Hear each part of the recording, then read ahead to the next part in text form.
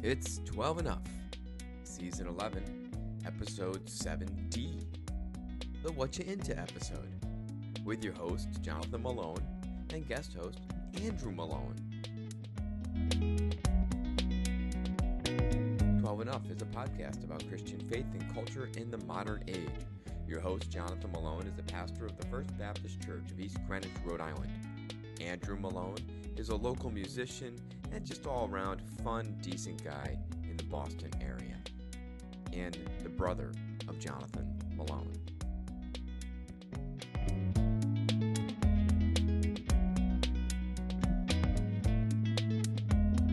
This podcast is brought to you by the Muzak Awareness Society, trying to warn people about the evils and insidious nature of Muzak. Just because it has a K doesn't mean it's good. Please, before you enter an elevator, go down an escalator, or go anywhere near department stores, bring earplugs, and be aware of the kind of music they're playing. Muzak, it is out to get you and your family.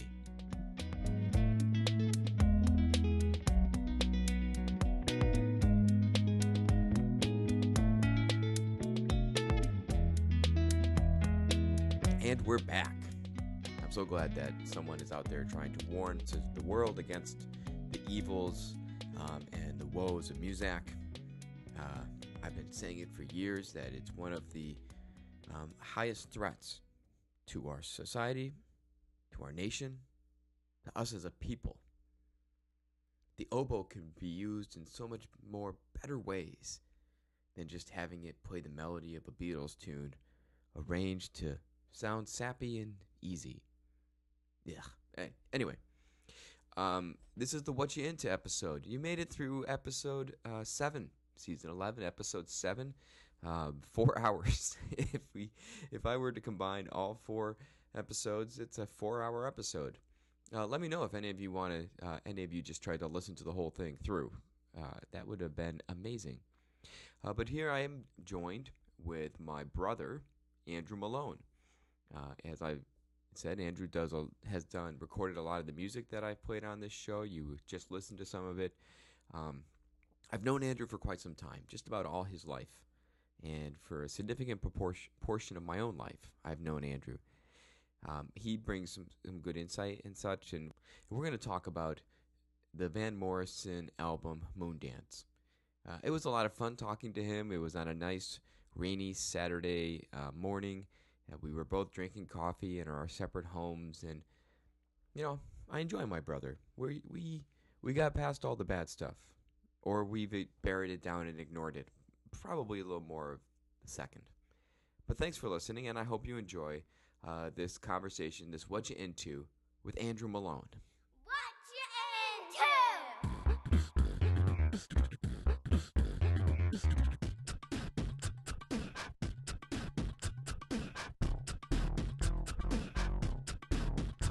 I'm here with Andrew Malone. This is a podcast. This is an episode that has been a long time coming.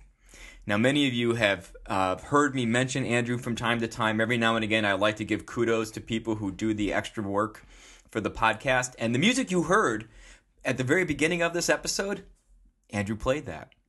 And the music you're going to hear at the very end, Andrew played that. Now, the bump music for What You Into, Andrew didn't do that. That was Charlie Eastman. But Andrew's the one that does just all that music that I've been using now for the intro and the outro. And I should also say that Andrew's, in full disclosure, he is a local musician in the Boston area, the greater Boston area. Have you played outside of Which Worcester? does not include Rhode Island. No, Rhode Island. No, and thank you. Have you played past Worcester at all, or is that the edge of the area where you'll go? I have played in Worcester. Yes. Okay, in Worcester. And you saw the frontier gates and said that's maybe, as far as maybe once, yeah. Yeah. Andrew is a keyboardist, a lutist in the broadest sense of the word. He plays the stringed luted instruments, right? Indeed. Guitar, ukulele. Yeah, mostly ukulele these days. Yeah, because it's easier. It's a lot easier. Yeah, I mean, but you're still better than a bass player because that's even easier. True. Let's be honest. Bass player. But you've played with the Ultrasonic Rock Orchestra, the World's Greatest Sinners, and Jordan Valentine's and the Sunday Saints, as well as other little projects and groups in the Boston area. Yep. And Andrew is also my brother. Mm. So there are some distinctions you can't get away from. Yeah. So it's good to finally have you on the show. Yeah, it is. Yeah, and especially with this What You Into, this has been a long time coming. I think we talked about it at least a year ago. Yeah. And I downloaded the album. So tell me, so you had not really heard this right as an album before. Right. So this. Just full disclosure. I'm sure you've heard some of the songs. I have. So we're going to be talking about, just in case people didn't read the title. Right. Let's talk around it, but never mention it. We're doing Van Morrison's iconic 1970 album. See, I did a little research. Moondance, not Astral Weeks. And we're going to talk. So, I don't want to get into we'll that. Talk about that. Yeah. But so this is right. My training is as a classical musician. I listen to real music, with, or I should say, music with depth and gravitas, or music that involves the bassoon. Sometimes they correspond. Sometimes there's overlap. Sometimes in the Venn diagram. It's a tiny little spot. And of course I enjoy popular music, the music that the kids these days listen to. But anything in around 1970 that I would have listened to would have been like Steve Reich, Terry Riley, Philip Glass.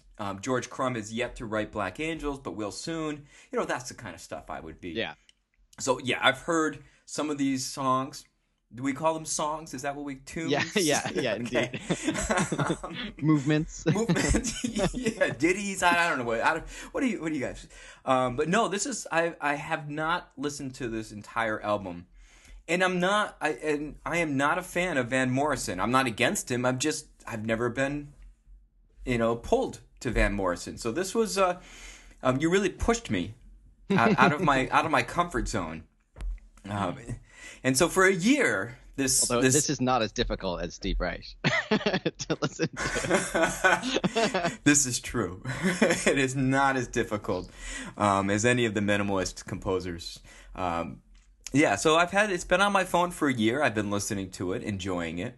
But this is, I think it came out. I asked you, what are your favorite albums? And this one. And the Flaming Lips album, which we won't talk about right now, because maybe we'll get a second episode. Another time, yeah. Yeah, another time. But this is the one you spoke of, and you said with fervor, with a visceral rage, not Astral Weeks. That's true. Did you check out Astral Weeks by any chance? No, because you were so angry about it. I thought the last thing I need to do is listen to Astral Weeks. I don't want to make my brother angry at me. Yeah. So. If you look at some like Rolling Stones top rock albums of all time. Rolling Stones is a periodical, right? Yeah. Okay. I want to make sure we're on the same page, not the band, but the periodical. Yeah. You will likely find Astral Weeks either at number one or close. It tends to sort of for like top albums of all time? Yeah. Beating out Revolver? Yeah. Wow. Yeah, it is definitely at the top of some lists. Okay. And actually, you may have enjoyed aspects of it better because it is much harder to get into. Okay. So, Astral Weeks, I don't know the full. I didn't go read the Wikipedia article. Full disclosure. That's all right. That makes you more qualified. I did read the Moondance one. Hey, there we go. But basically, the story goes like he'd been in Ireland. He came to New York City. He got these musicians together. Mm-hmm. And they recorded Astral Weeks, and sort of it was some jazz musicians, and it's very meandering. It has a vibe for sure. Okay, but it's sort of this like folk jazzy thing, but it's very unfocused, and it's all about vibe. And for some reason, it never like hooked me. Okay, right. So even though that is at the top of many lists. And Right. in contrast, one of the things that I love about Moondance Right. is in general it's very focused. Yeah. Yeah. Yeah. These are like tight little soul pop songs. Soul pop is the genre we're going to use to describe it. I don't know. It's let's go with like that. in Let's call it today's soul terms, pop. it's not pop music anymore. It's No. Um, There's no auto tune involved, so it can't be pop music Right. today. but definitely it came from this sort of soulful R&B Right. direction. And Yeah. yeah, like the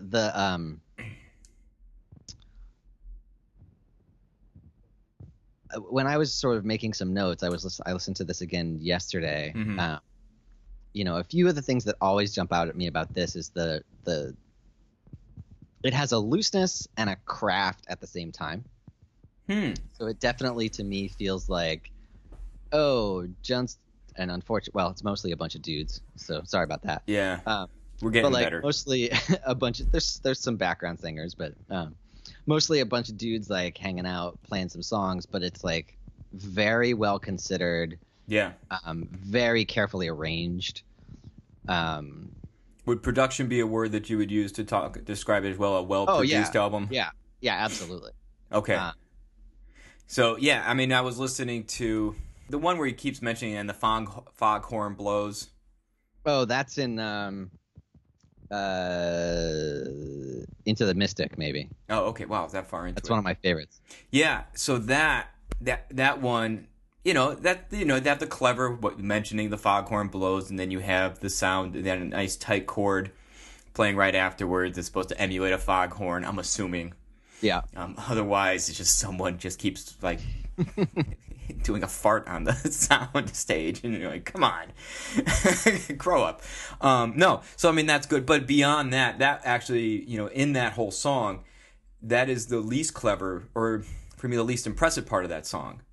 Mm-hmm. I think the whole horn section, and when it comes in, when they play, how they play, is really. So I hear that as production. Like Absolutely. Yeah, my thinking is probably with the whole process of writing. You write the song, you figure out the main melody, you figure out the lyrics and stuff, and then you say, all right, now if I were to add horn parts, they would be here. Background singers would be here. That kind of thing. Like, yeah, being deliberate about it. Right. And it looked like he did all the production himself. On this one, pretty much, yeah. Yeah. So Astro Weeks, now I feel like I should have listened to it. Is it similar to Miles Davis's On the Corner or Bitches Brew? It I guess it does have some things in common with Bitches Brew. I mean, that style of like just a long, you get a groove down and people kind of are going. Now, no way am I diminishing Bitches Brew because I just don't want to deal with pretentious jazz players right now. I'll tell you, yeah. As many times as I've tried, I don't think I've ever made it through the whole album. I have. I enjoy it. No, there is a similarity. It's like it has a vibe. Mm-hmm. But it's not going anywhere fast. Right. And maybe not going anywhere. right. So, but I mean that helps me put in contrast. It's like Astro compare Weeks that. And I don't want it to seem like I know more about jazz than I do. But compare something like that to one of my favorite jazz albums of all time, which is Sonny Rollins. Oh, no, Sonny Rollins' Saxophone Colossus. Oh, that's a great album. Right. See, it's like again, like he solos the crap out of stuff, but like focused, so much more focused. Right. Except for that first cut, which John Coltrane joins him on, and they just go, but still focused. Yeah, it's songs. Yeah. There's songs, and any of the earlier Miles Davis stuff with the different quartets. Right. Working with the Miles Davis quartet, relaxing. Those are focused. You have songs, right? And so that contrast helps me. That gives me that sense of the difference between Moondance and Astro Weeks. So, what is it about just these tight little songs that speaks to you? So, the first thing when I was writing some notes as I listened to this yesterday, and very first thing I wrote down, and like what the opening track really encapsulates right from the beginning, is warmth. Like, all right, let's listen to the opening track just a little bit. Yeah, we'll start talking. Yeah, all right. Half a mile from the county fair, and the rain came pouring down. Me and Billy standing there with a silver half a crown. Hands are full of a fishing rod and the tackle. All right, so we'll keep it playing in the background while we talk here. So what is it about that warmth, that opening track? Yeah, it just it's a combination of the instrumentation and the feel, but it just immediately hits me and draws me in. Just the sound of it, the way I love the way he sings, but to me it's more about the instrumentation and the arrangement. And right. So I'm a sucker for that 70s singer-songwriter vibe, so it's not dissimilar from like Carole King or stuff in that vein, where it's like there is this sort of organic warmth. The melodies are different than they are today. Well, I feel there like are melodies. Well, oh, ouch. How dare you, sir? Call Me Maybe has an excellent melody. Yes, it does. But I mean, there is more of a complexity to the melody. There are still jumps and leaps, as well as still, you stay around one note, but not so tight. You'll start high, you'll go low, you move around a little bit. Right. His singing is so warm, and he's not, he doesn't do these crazy runs like the soul singers do today, but he does do some crazy vocal stuff, like all over the album. Right. But that warmth is something that really speaks to that, because I don't hear.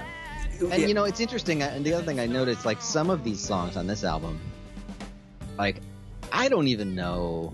Like I've listened to this, I don't know, easily more than 100 times. Right. I don't even know what all these songs are about. Like the lyrics aren't necessarily what always connects with me, although some of them they do. But there's some evocative phrases. They're mostly not story songs. Right. Let me ask, when you listen to a song, do you hear the lyrics first or the music first or the melody first? Music. Melody. Yeah, sure. same with me. Yeah. I know other people, they hear the words first, and that's what catches them. And that's fine. I don't think there's a better or worse. It's just a difference in what we listen for. Right. So it's just the melodies probably speak to you more, and then maybe the words start to... Yeah, it's the melodies, the harmonies, the instrumentation, the arrangements. And even on that first track... the way the horns come in and are arranged, it's just like it builds in such a nice way. Yeah. In general, like the horns on this record are just great. Yeah, they're really subtle. Yeah. I think everything. If I were to paint this, I would paint it with not pastels, but close. And I think so. I was listening to it and thinking, like, what context does this fit for? And for me, like a Sunday afternoon, a rainy Sunday afternoon at a coffee shop. Oh yeah. Yeah, totally. Right. Yeah, you go in there and you hear Moondance, the album playing, and you think like, yeah, I'm gonna be here for a couple hours and it's gonna be good. Like that kind of. I have a playlist, and it's called sermon music. Right, and there are certain songs that I think really that I want to listen to while I'm working on a sermon. None of these songs are on that playlist. None of them.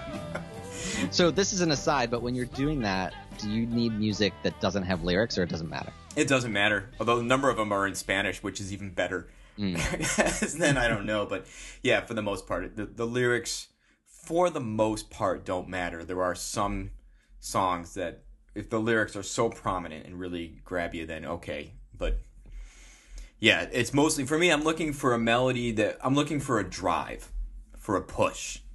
for a certain pulse, a certain rhythm, and minor keys are always really good too.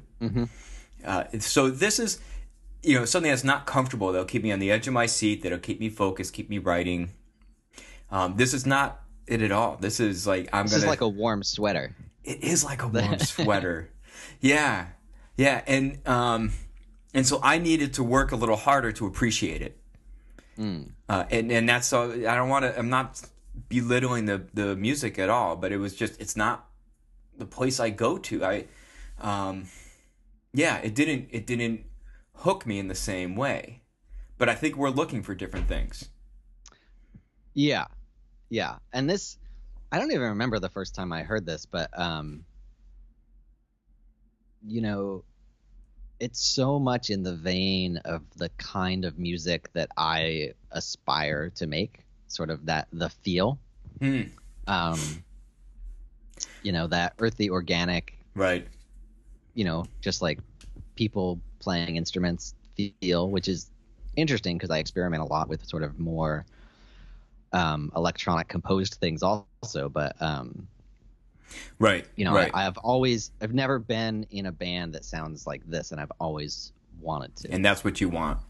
Oh yeah. So folks, if you also want to be in a band that sounds like this, please connect with Andrew and let him know where you are, what you're willing to do. He's happy to record via Skype. He said that sure. He doesn't have to have that immediate, whatever it takes. Andrew's willing to quit his job, to leave his family, to go anywhere in the world to start this band in a second. Yeah. If you pass through the rigorous audition procedure that he has set up. It's not easy. One of the challenges with this music, so it would, it's perfect for a coffee shop, especially on a rainy Sunday afternoon, right? It's right on the edge of being perfect for a department store. Yeah. Do they still have department stores? Sure they do. Yeah. But, I mean, it's not there yet, but it's really close. Do you know what I'm saying? I do. It's interesting, and even one of the things I wrote down as I was listening to it, and the title track, Moondance, which is arguably the most famous song on the album. Right. Why don't we listen to a little bit right now?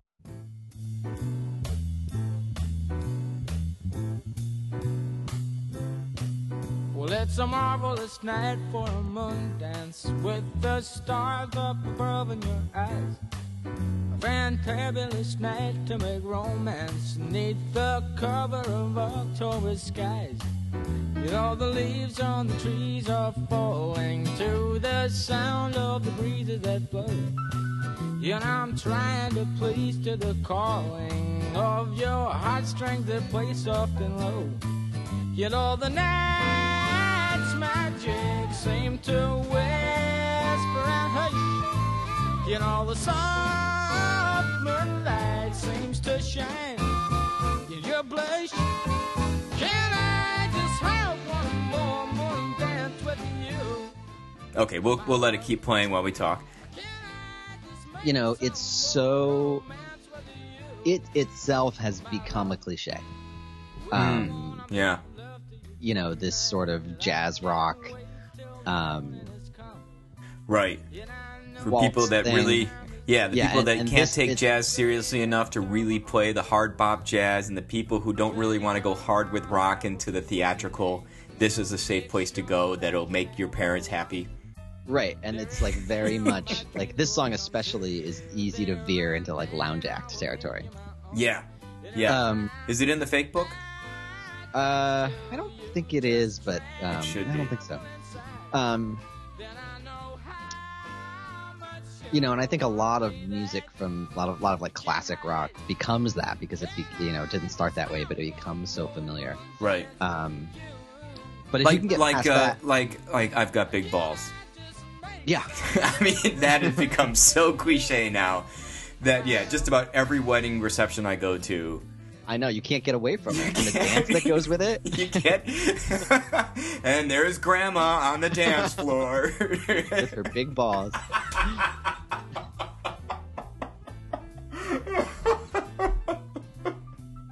That's such a great image. Okay, so. But yeah, so I mean that's, in the classical world, that's something that we're plagued with. Oh yeah, I mean I've been working on the second movement to Beethoven's Pathétique. Yeah. Which is similar. It's like such a familiar. Right. Heaven forbid. Good thing you're not doing the Moonlight Sonata. Right, that's but even more that, cliche. it's like it's gorgeous. It is good stuff. You know, so when you can take it on its own terms, right, and get past that context, which is hard. And Moondance, even this song, which is it's at the danger. It's when we listen to it on its own, or separate it, take it out of the overplayed context. It has this brilliance to it. Yeah, oh, very much. Yeah. And actually, it has a pretty nice sax solo in it. It does, and you know what? That was one of the things I also appreciated. It wasn't the rock and roll sax. Oh yeah, it's still early. It may be that it's early enough that we're not getting into that realm, but it's not a cheesy sax sound. Well, right, and that's the other thing I think that endures about this music is there's the warmth to it, but it's a tastefulness. Yeah. Where it's like the level of taste is very much in line with kind of what I like and enjoy.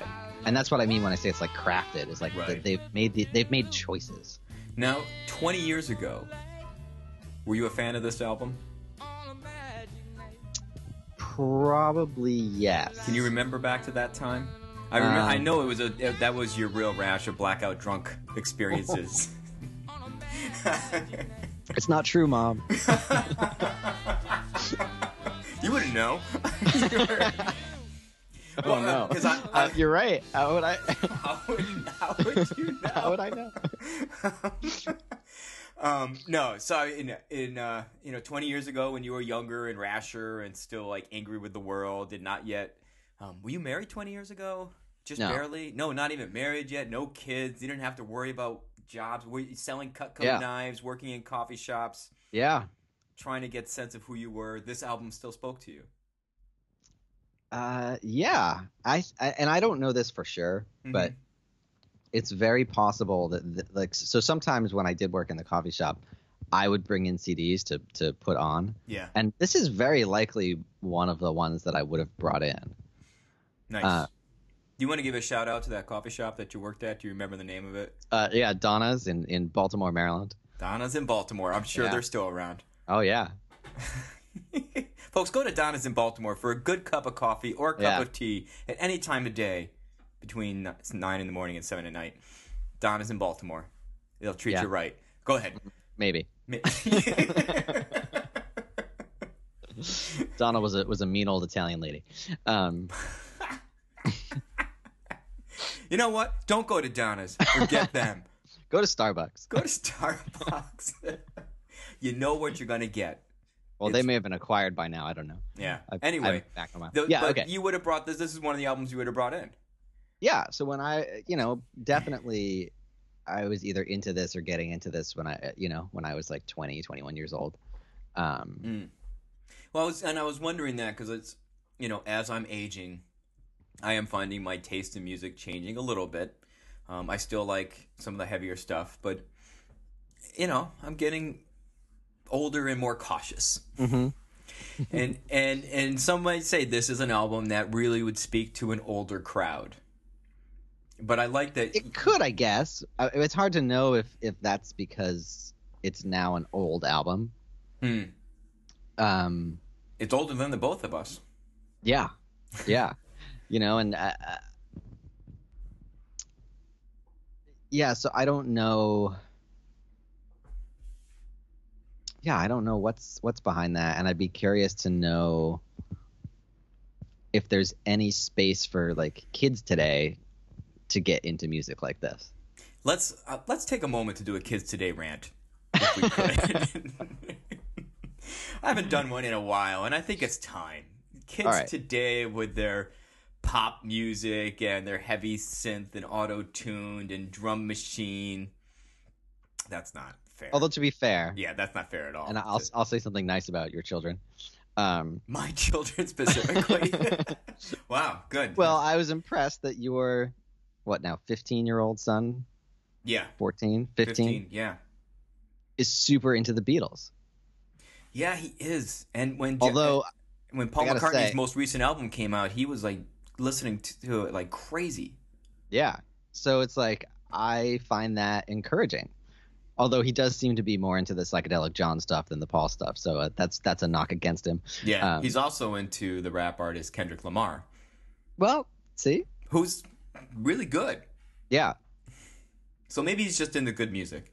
Yeah. Yeah, I will say. But so, yeah, I do. Go ahead. Just another plug. I do impose upon my children the Austin 100 every year, and they have totally taken into it. And for those who don't know, every year NPR, All Songs Considered, they put for free, usually during the month of March, 100 songs of bands that are going to be playing at the Austin South by Southwest. You have a good eclectic mix, all new music, and that's how I stay hip. I listen to indie underground stuff. The only way. I mean, everything else just isn't worth my time or energy. Let's just be honest. So maybe there is something to be said for good songwriting. Like a good melody is a good melody is a good melody. Right. You know, Beethoven's Fifth, even as cliche as it is, every time I play it, I get goosebumps. It's still a really good symphony. Right. He got that one right. I don't know what the other. The others, who knows? Well, there is. I mean, my favorite is still the middle movement of the seventh. Oh yeah, that continues. I remember to be my favorite. To draw some parallels, it's like there's not all of Moondance, but there are certain things. Like certainly the opening track, which isn't even my favorite track, but it's like, definitely things that the very first time I heard them, it hit me. And there's that feeling, you hear some things and it takes a while to kind of enter into it. Right. This for me was like immediate, like, ooh, I like this. And like the parallels, like Beethoven, that second movement of Beethoven's Seventh. Yeah. You're like, dang. Same thing. It's like immediately it's like, oh. You know what? Maybe I'll play. Let's listen to a little bit of that. Yeah, play a little now. of that. Yeah, here we go.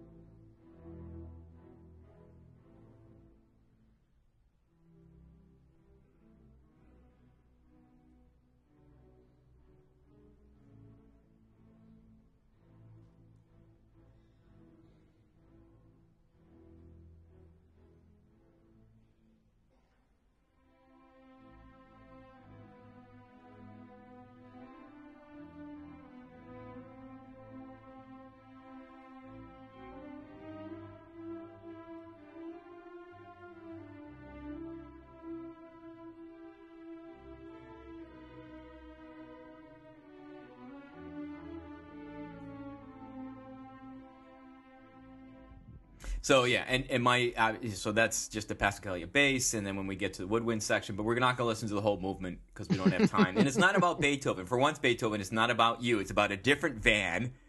It's about Van Morrison. You see what I did there? That was good, right? Yeah. Just give me validation. Mom always gave you the validation. I need some. Oh, right. She always loved you better. We know that. That's a different episode, John. That is a totally different episode, but I'm going to write that down.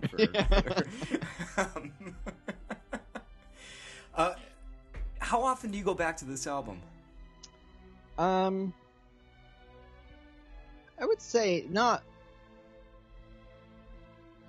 Maybe once a month or so. That's pretty high in the rotation, I would think. Definitely. You have a lot of music to pick from. Yeah, definitely. You're right. it's a Sunday album, like with a certain feel, and definitely if it's Sunday, it's like I might feel like, ooh, I want some Van Morrison. There's only like 2 or 3 albums that I kind of rotate through of his, and this one is kind of pretty likely to be up there. So this one, that's pretty high in the rotation, I would say. Yeah, it's something that I definitely come back to, because it's like it's like putting on a nice flannel shirt. Yeah. It's comfortable. Right. You feel safe. Right. So, what's interesting too, though, the other note I made is it's definitely it's a little weird to discuss this as sort of one of the best albums, because as an album, to me, it very distinctively is an album of 2 halves. So the first side, and I'll just list off these songs. Yep. Right? And It Stoned Me. We'll go back and forth. You say the first one, I'll say the next one. All right. And It Stoned Me. Moondance. Crazy Love. Caravan. And Into the Mystic. That's side A. Right. Which, before we go any further, that track 4, Caravan, is very deceptive, because when I saw it, I thought of the jazz classic, the jazz standard, Caravan. I'm like, oh, no kidding. And I'm like, I listened to it, and it's very different.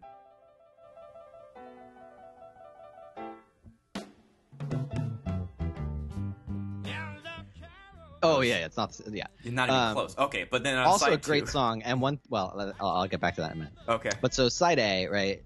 To me, it's just perfect, right? Every song is amazing, and if that was the whole thing, that was like the EP, it would be way up there. Yeah. Side B is just good. And it's like it distinctly gets weaker. Okay, and that's Come Running, These Dreams of You, Brand New Day, Everyone, Glad Tidings. Both Andrew and I are looking at the same Wikipedia page. Even though we're in different towns right now, this is the magic of the interwebs. We can look at the same page at the same time. Right. I don't know if you experienced that, when you were listening to it, but it definitely tails off. Yeah. Yeah, it didn't. Yeah, they don't stay in my mind as well. Although I think, for me, the tenor of the album, or the tone of the album, let's go with tone.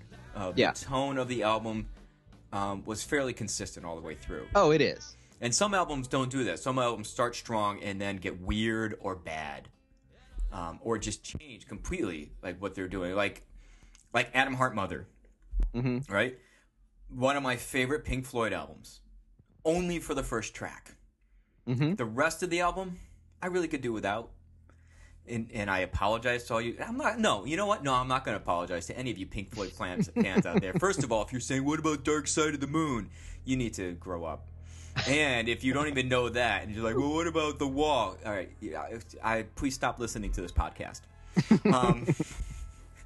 There are many good albums out there, but in that Atom Heart Mother, such a great song, and it's so specific in the way it's written and presented and everything. And after I hear that song, I'm chomping at the bit for something else in that same vein, that same tenor, the same tone, and you get whatever Ellen Psychedelic Breakfast or something. I don't remember the. Yeah. It's just, and it's so different. I'm like, So on my phone, I took off the rest of the songs and just kept on the main track. Yeah. But this album, Moondance, is consistent. It definitely is. Yeah, but there's something, to me, the first half is magic. And like I said, the second half is just good. It's nice. Right. Although I will say, every time, I think it's in, I forget if it's Brand New Day or Everyone, with the harpsichord that opens it.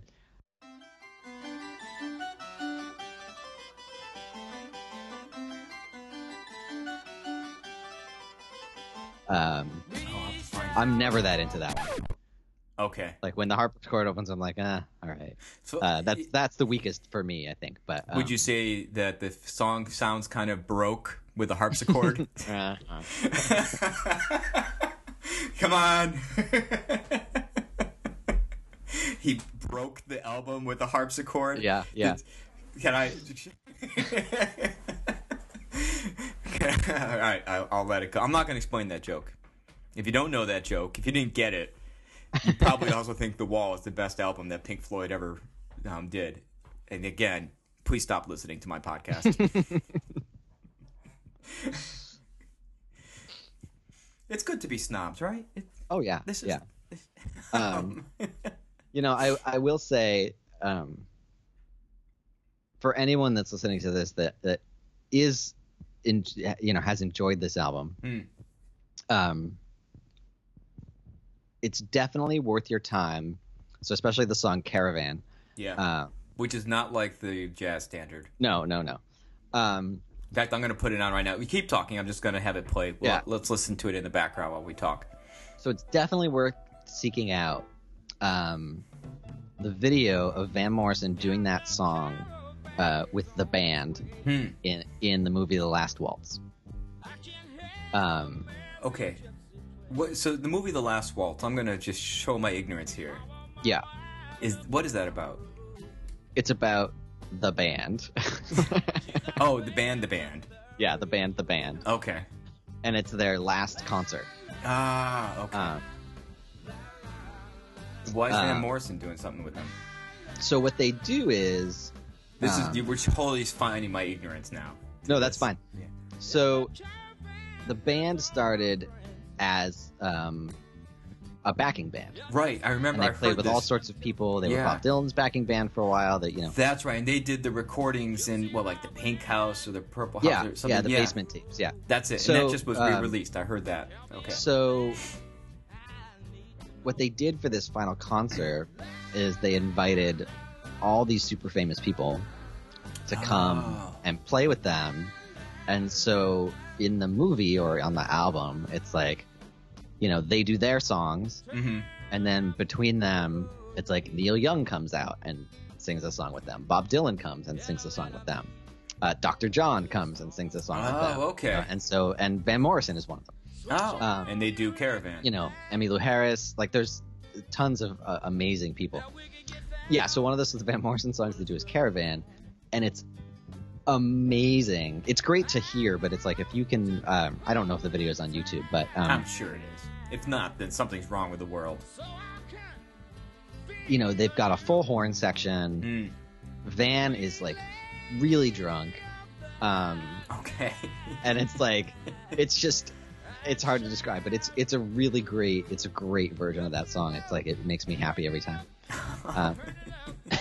Well, if I can find the link to that, I'll put it on the show notes so people can go look it up as well. Because, if it makes Andrew happy, it should make everyone happy. Yeah, it's hard to describe how Van is doing these... He does these high leg kicks, and it's like he's clearly getting really excited about what's happening. That's fantastic. Yeah. That's great. Well, that kind of gets at one of the bigger questions that I have, not with this album specifically, but with the idea of art, music, that kind of thing, is what makes something good, right? And what is it that speaks to people in different ways? Because I think, we started with saying this is not Astro Weeks, and here's why they're so different, and here's why Andrew hates Astro Weeks. I don't hate it. It's just not my favorite. I never want to put it on and listen to it. But I don't hate it. You don't hate it, right. Do you allow your children to listen to it? I would if they wanted to, I guess. All right. Well, I know what to get one of your kids for their birthdays. Oh, they'd be so excited. First, should I give them an LP or a CD? Yeah. Do you have a record player? No, not anymore. Oh, so I have to give him a CD. Do you have a CD player? Sort of. I can't get him a sound file. All right, I'm gonna have to buy your children iPods. Yeah, with that single song. With that single song, this is the only song you may put on this iPod. Anyway, so that it's a very different kind of album, right? And it speaks to different people in different ways. we think of like popular music today, and we talk derisively about it, but there's some great stuff being written. There's some great albums being put out there. There's great music happening still. That goes without saying. But the top 40 charting stuff is very different than Moondance. The way the melodies are written, the production, all of that. Mm-hmm. There's a difference to it, and it doesn't. I'm assuming it doesn't speak to you. Mostly no. Yeah. So what is it about something that was released in 1970, that speaks to people? And part of the thing that I was drawn to is this idea of like this tight perfection, especially in the first half of the album. Yeah. Like really not working on being the songs aren't showy. Like even the solos, they aren't showy. That was, nothing. Yeah. There's nothing that's demanding attention in that album. It's more saying we want to invite you into a palette of sound. We want to give you an experience. I don't know. There's something about that it may seem safe on the surface, but that kind of stuff is really hard to do well. Right. Yeah. Right. I mean, yeah, it's hard to know what it is about different kinds of art that will or won't endure, and which things are good for their time, right, and which will endure but won't reach beyond their time. Yeah. And it's like for me this reaches sort of beyond its time, but I think it will, partly because I'm outside of its time, but right. I mean, if it speaks to you, then that's good enough. I as we've talked about, it's like I've been practicing classical piano more again. And one of the amazing things, and one of the things I love about doing that, is that kind of bridge across time. Right. And that sense of, people that were communicating something through these ideas that still carries on, even though. Right. This is also sort of an aside, but it's like I've been playing some Bach again, and he's okay. Yeah, but part of what I don't understand about these people, I'm playing. I have the Well-Tempered Clavier and like playing some of the preludes, and I get the sense like I always wonder like how much did he labor over these, or does he just kind of fart these things out? I think that's like, a great. Like they mean nothing to him. First of all, I want to like each thing is a little gem. Yeah, so I want people to note that each of us have used the word fart now in this podcast, so it's equal flatulence. Sharing. I mean, isn't that what Bach did? He just farted out music every time. He farted in counterpoint. It was kind of amazing. Yeah. Yeah, I think like one of the biggest, not to leave Bach, but even Mozart. So the movie Amadeus, which is a great movie, I really enjoy it. I'm sure the play is fine too, but how could it be better than the movie? But they have this scene where he's on the billiard table and just kind of playing billiards and kind of just writing out this music really quickly and not thinking about it, and gives this impression that Mozart just wrote it out and it came out perfect, which is completely false. Yeah. Right? And I think the same is with Bach and with all these people. Like, they labored over this stuff and labored in the minutest detail. People write dissertations on just like 2 or 3 measures of Bach stuff. I like how I refer to it as a stuff. Stuff. It's the stuff that Bach wrote. Because everything is so precise and is done with such deliberateness. And my impression... Right. And that's Mozart as well. And my impression about Moondance is that Van Morrison didn't just write this out really quickly, but was very careful with each song, and that he did all the productions gives me this sense that he had a certain image in mind of what he wanted the sound to be, what he wanted the album to be, and had brought precision to his craft. Right. And to go back to what you were saying, when you think about what endures and what connects with people, like Bach and Mozart are good examples for me because both geniuses. Yeah. Mozart, for the most part, doesn't connect with me.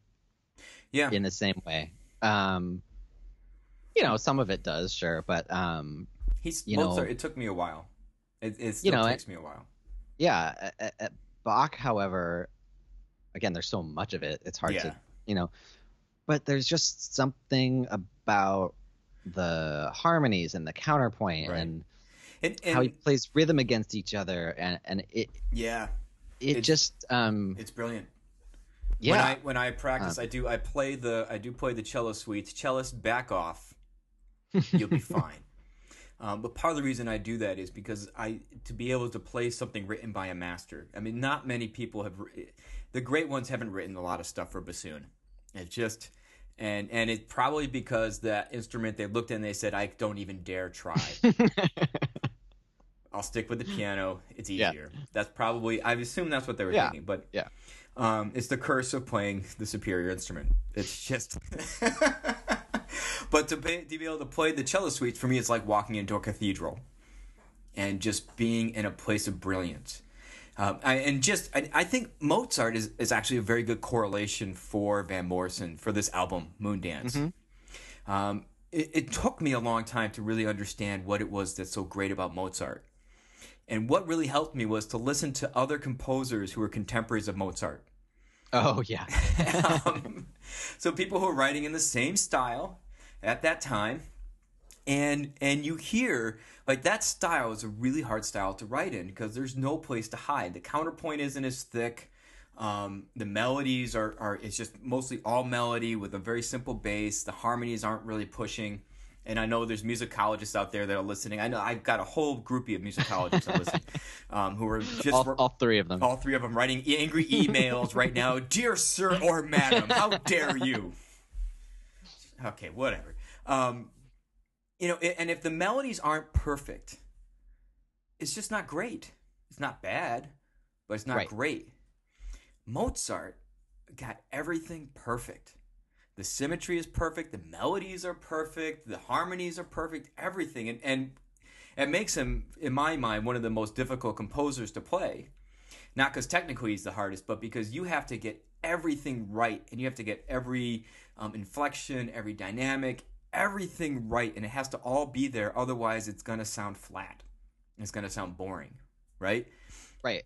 So, but then when you get everything right and everything hits, it's just comforting. It feels good. It doesn't, I mean, aside from like the Requiem or Don Giovanni and stuff. But for the most part, you're like, oh, that's nice. And I think, to me, I was going to say that's the way you're describing it. Like that's almost the difference between the first and second half of this album. I was just going to go right there. It's like we grew up in the same household or something. Yeah. Although I was never let out of the basement. Andrew always got to sit at the dinner table. I had to eat in the basement with Beth. Oh, sorry. She's still there, She is still there. I know. It's kind of. Try not to think about it. Anyway. Yeah, I think that makes a good distinction. And this isn't to say Van Morrison is not brilliant. I think he is. In listening to the songwriting, everything, it's definitely brilliant. I don't know genius level. I don't know. I'm not willing to. Yeah, I don't know that I'd say that either. And it's interesting because I don't think I would even rank him in my top 5 songwriters. Who's in your top? Who are some of them in your top 5 songwriters? Oh, it always varies, but right at the top. Well, probably Paul McCartney is number 1 for me. But Joni Mitchell, Paul Simon, and Cole Porter. Sure. No. Oh, not the same kind of songwriters, I guess. No, although he's good.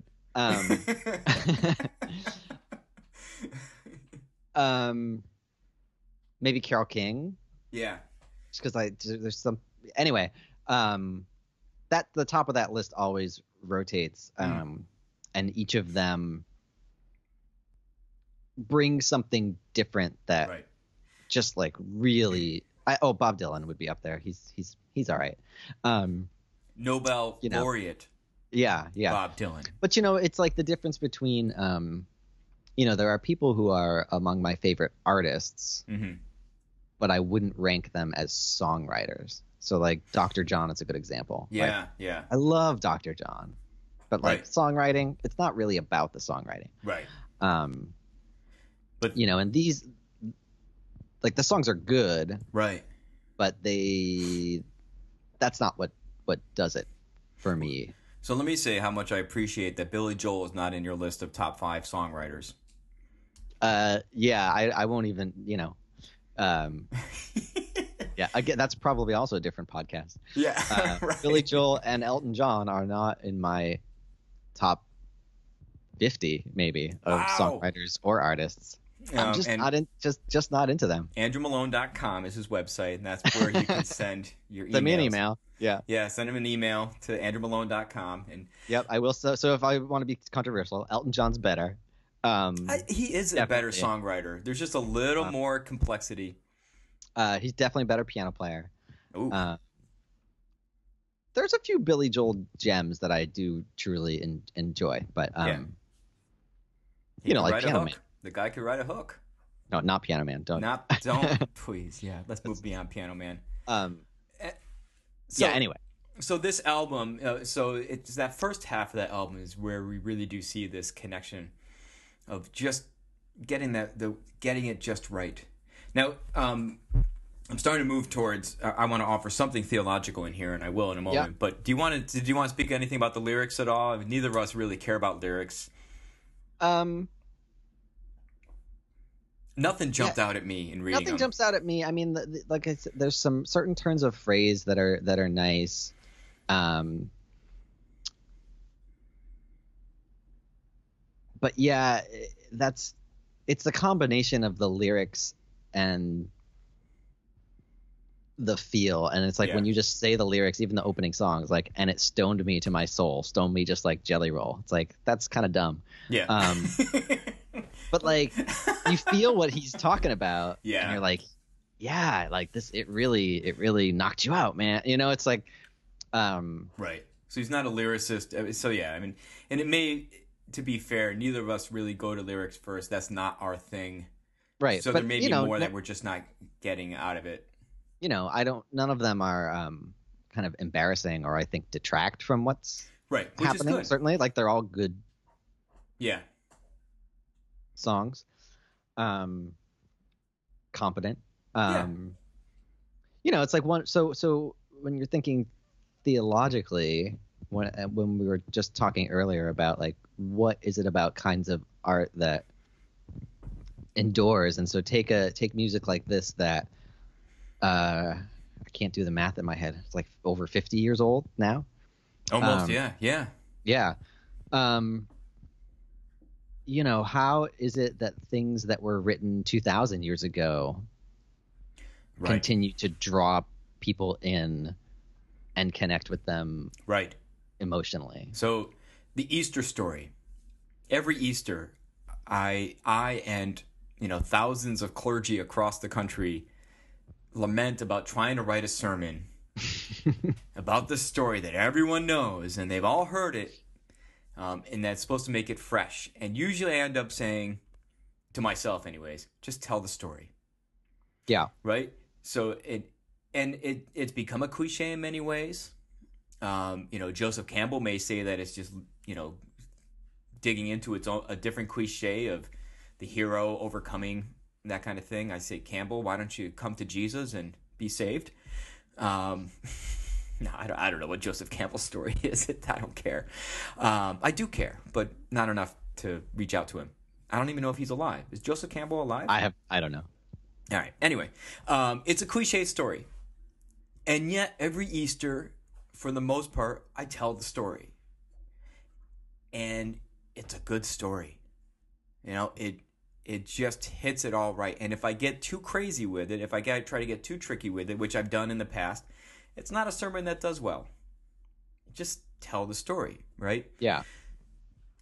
So yeah, I think that's part of it. I think also it just, so there's something about the classics of the Christian story that continue. Also, I would maybe think about worship and music.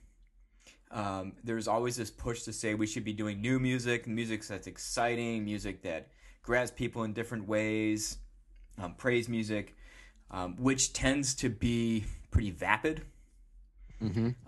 which feels very safe.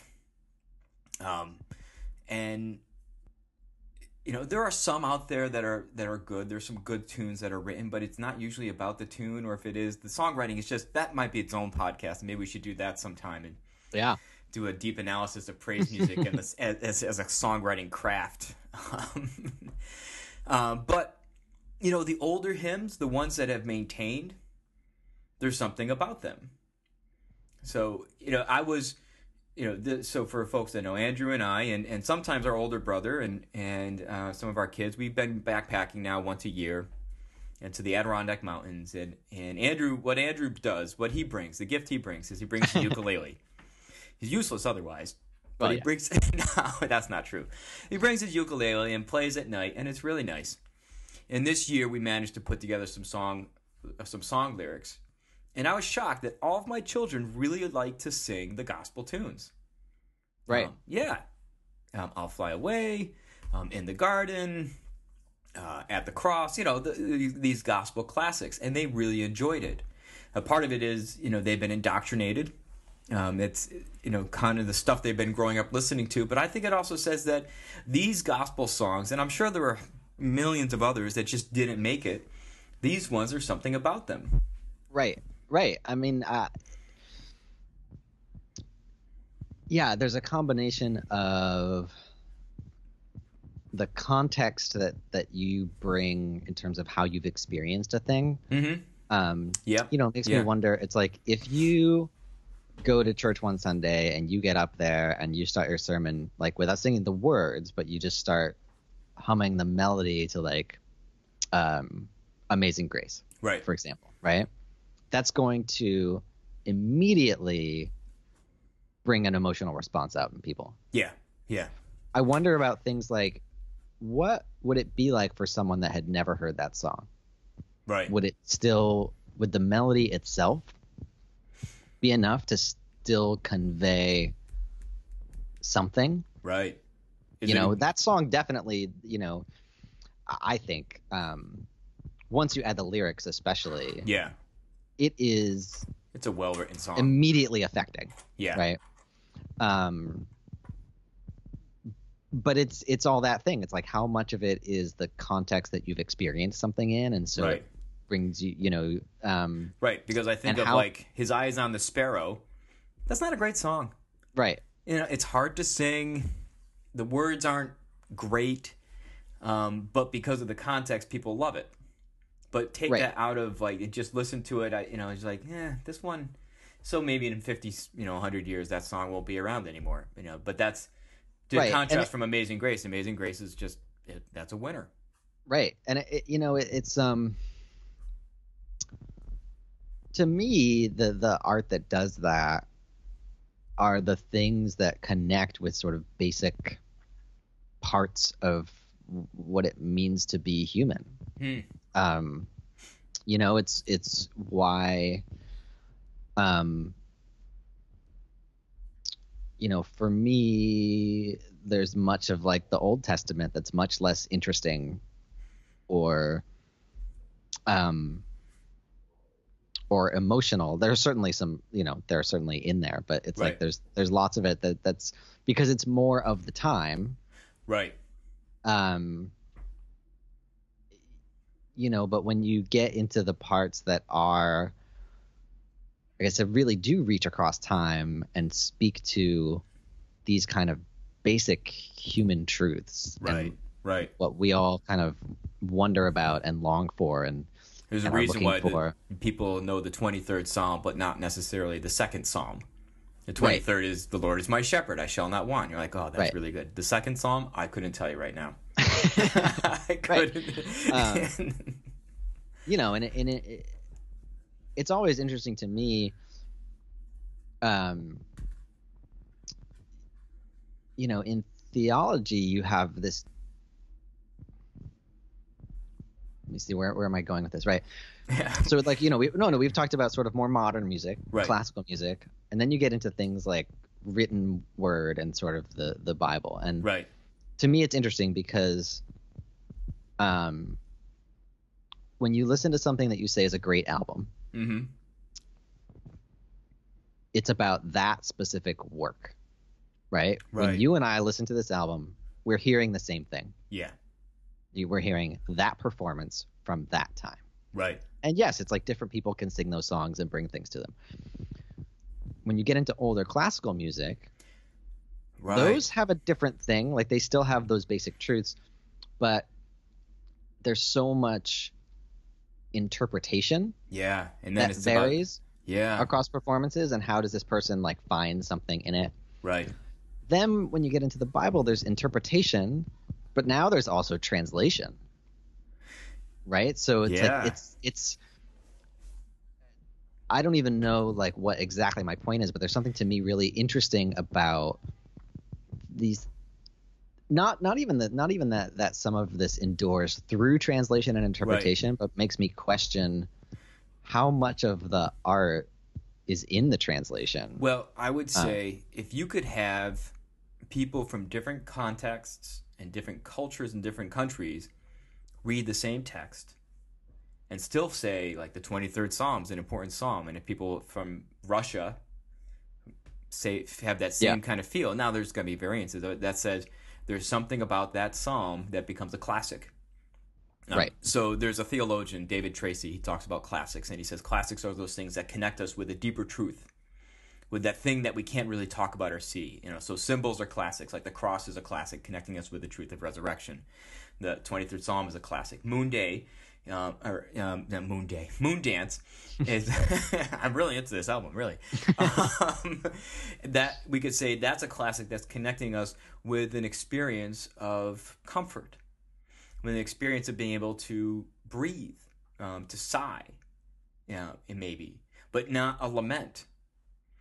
And so it may be that this is something that we need to be thinking about so much, because artwork, when I think of art, I go right for the pathos, right? I've got a copy of Munch's The Scream on my wall over there in my office. I listen to the dark stuff. I'm like, yeah, art should just inspire us but push us and be difficult. And Moondance is not that, right? Moondance is more of like, take a second. Just sit down, have some coffee, do the crossword. Right. But at the same time, there are moments, and, I am definitely kind of a sap when it comes to things, but especially, probably the second best known song behind Moondance is Crazy Love, sort of the ballad. I can hear her heartbeat. And to me, that's like it's a perfect love song. It between the lyrics and how he performs it, like you immediately know exactly how he's feeling. Yeah. Like if you've ever felt those things, you connect with it instantly. But it's so controlled, though. It's not overly gushy. Right. It's not demonstrative in its emotion. It's like you know what this is? This is a good New Englanders album. Yeah. Let's express our feelings and do it well and do it appropriately and do it in a way that you get what I'm saying, but I'm not going to start gushing. Yeah. Well, yeah, but that I'm having fun. I know what you mean. I'm having fun. Isn't this fun? But that one is one where sort of the combination of the lyrics and the way he delivers it in the melody. Yeah. And that, the lyrics I think are good in that one. It's like, I can hear your heart beating from 1,000 miles and the heavens open whenever you smile, something like that. Wow, that was pretty good though. He did that without looking.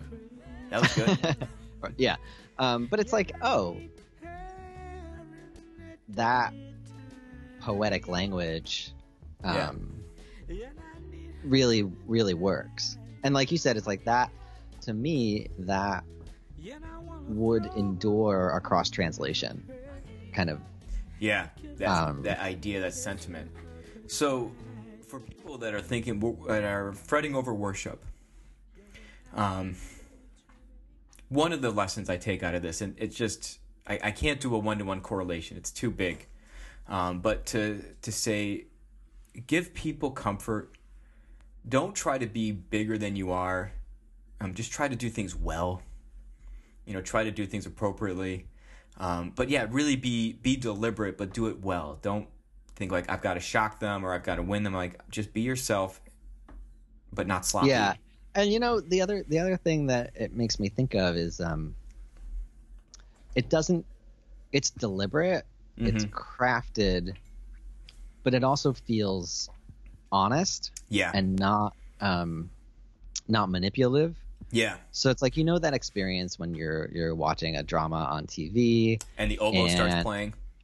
It's always the oboe. Or the music comes in and starts to swell, and it's that cue of like, oh, you're supposed to feel this way now. Yeah. And it works. Yeah. It definitely like. Which is why The Wire is still one of the best shows ever on television. Well, yeah, because they never hit it. For one of the many reasons.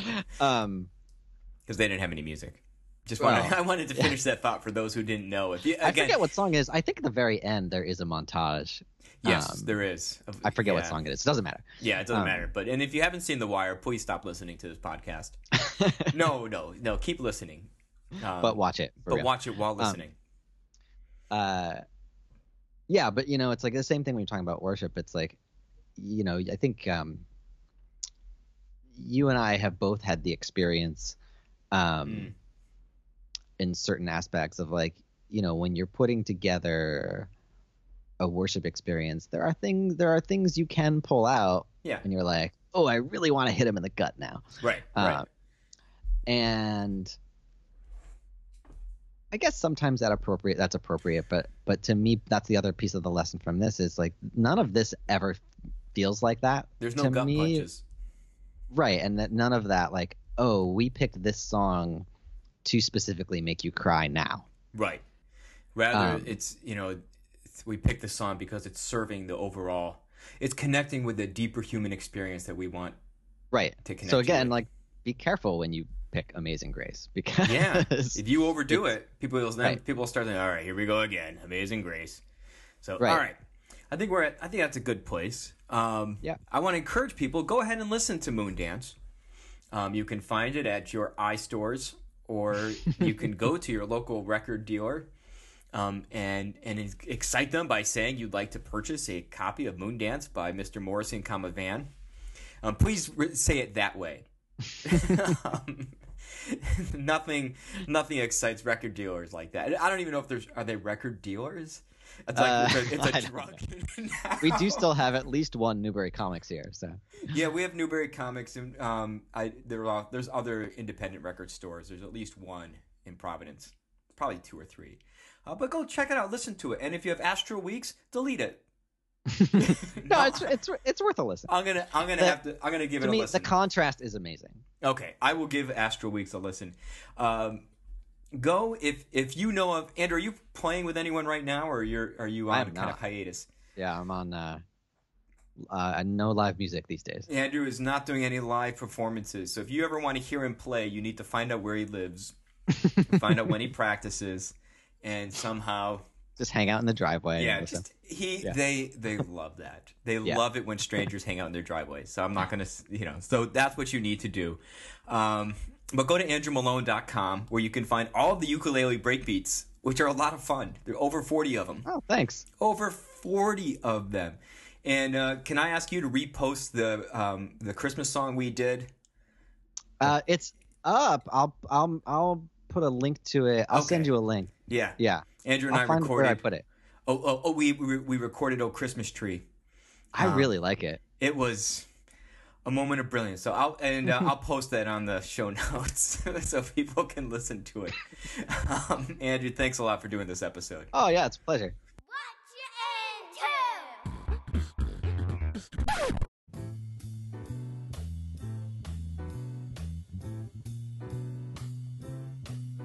It's a marvelous night for a moon dance with the stars. I thought after that conversation we should hear just a little bit more of some Van Morrison.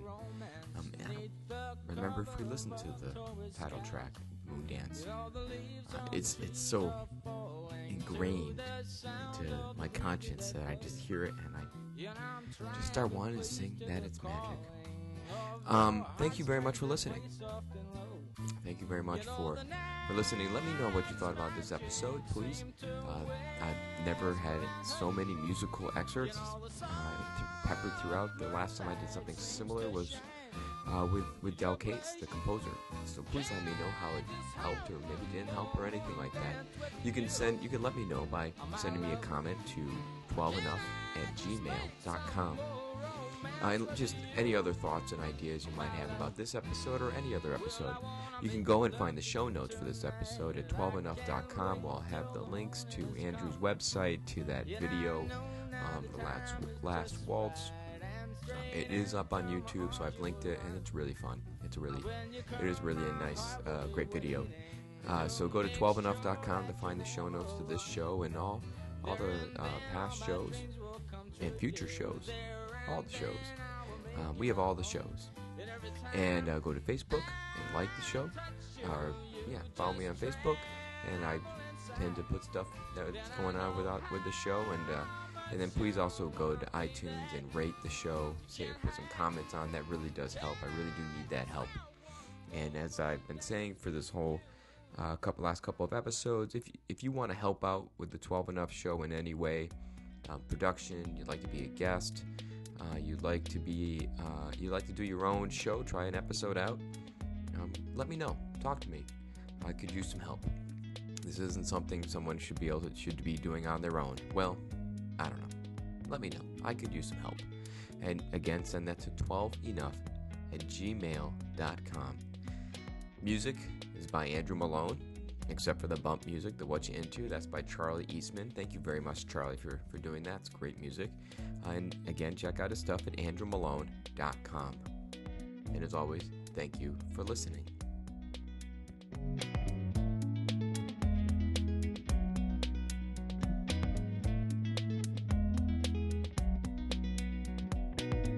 Twelve Enough is a podcast about Christian faith and culture in the modern age.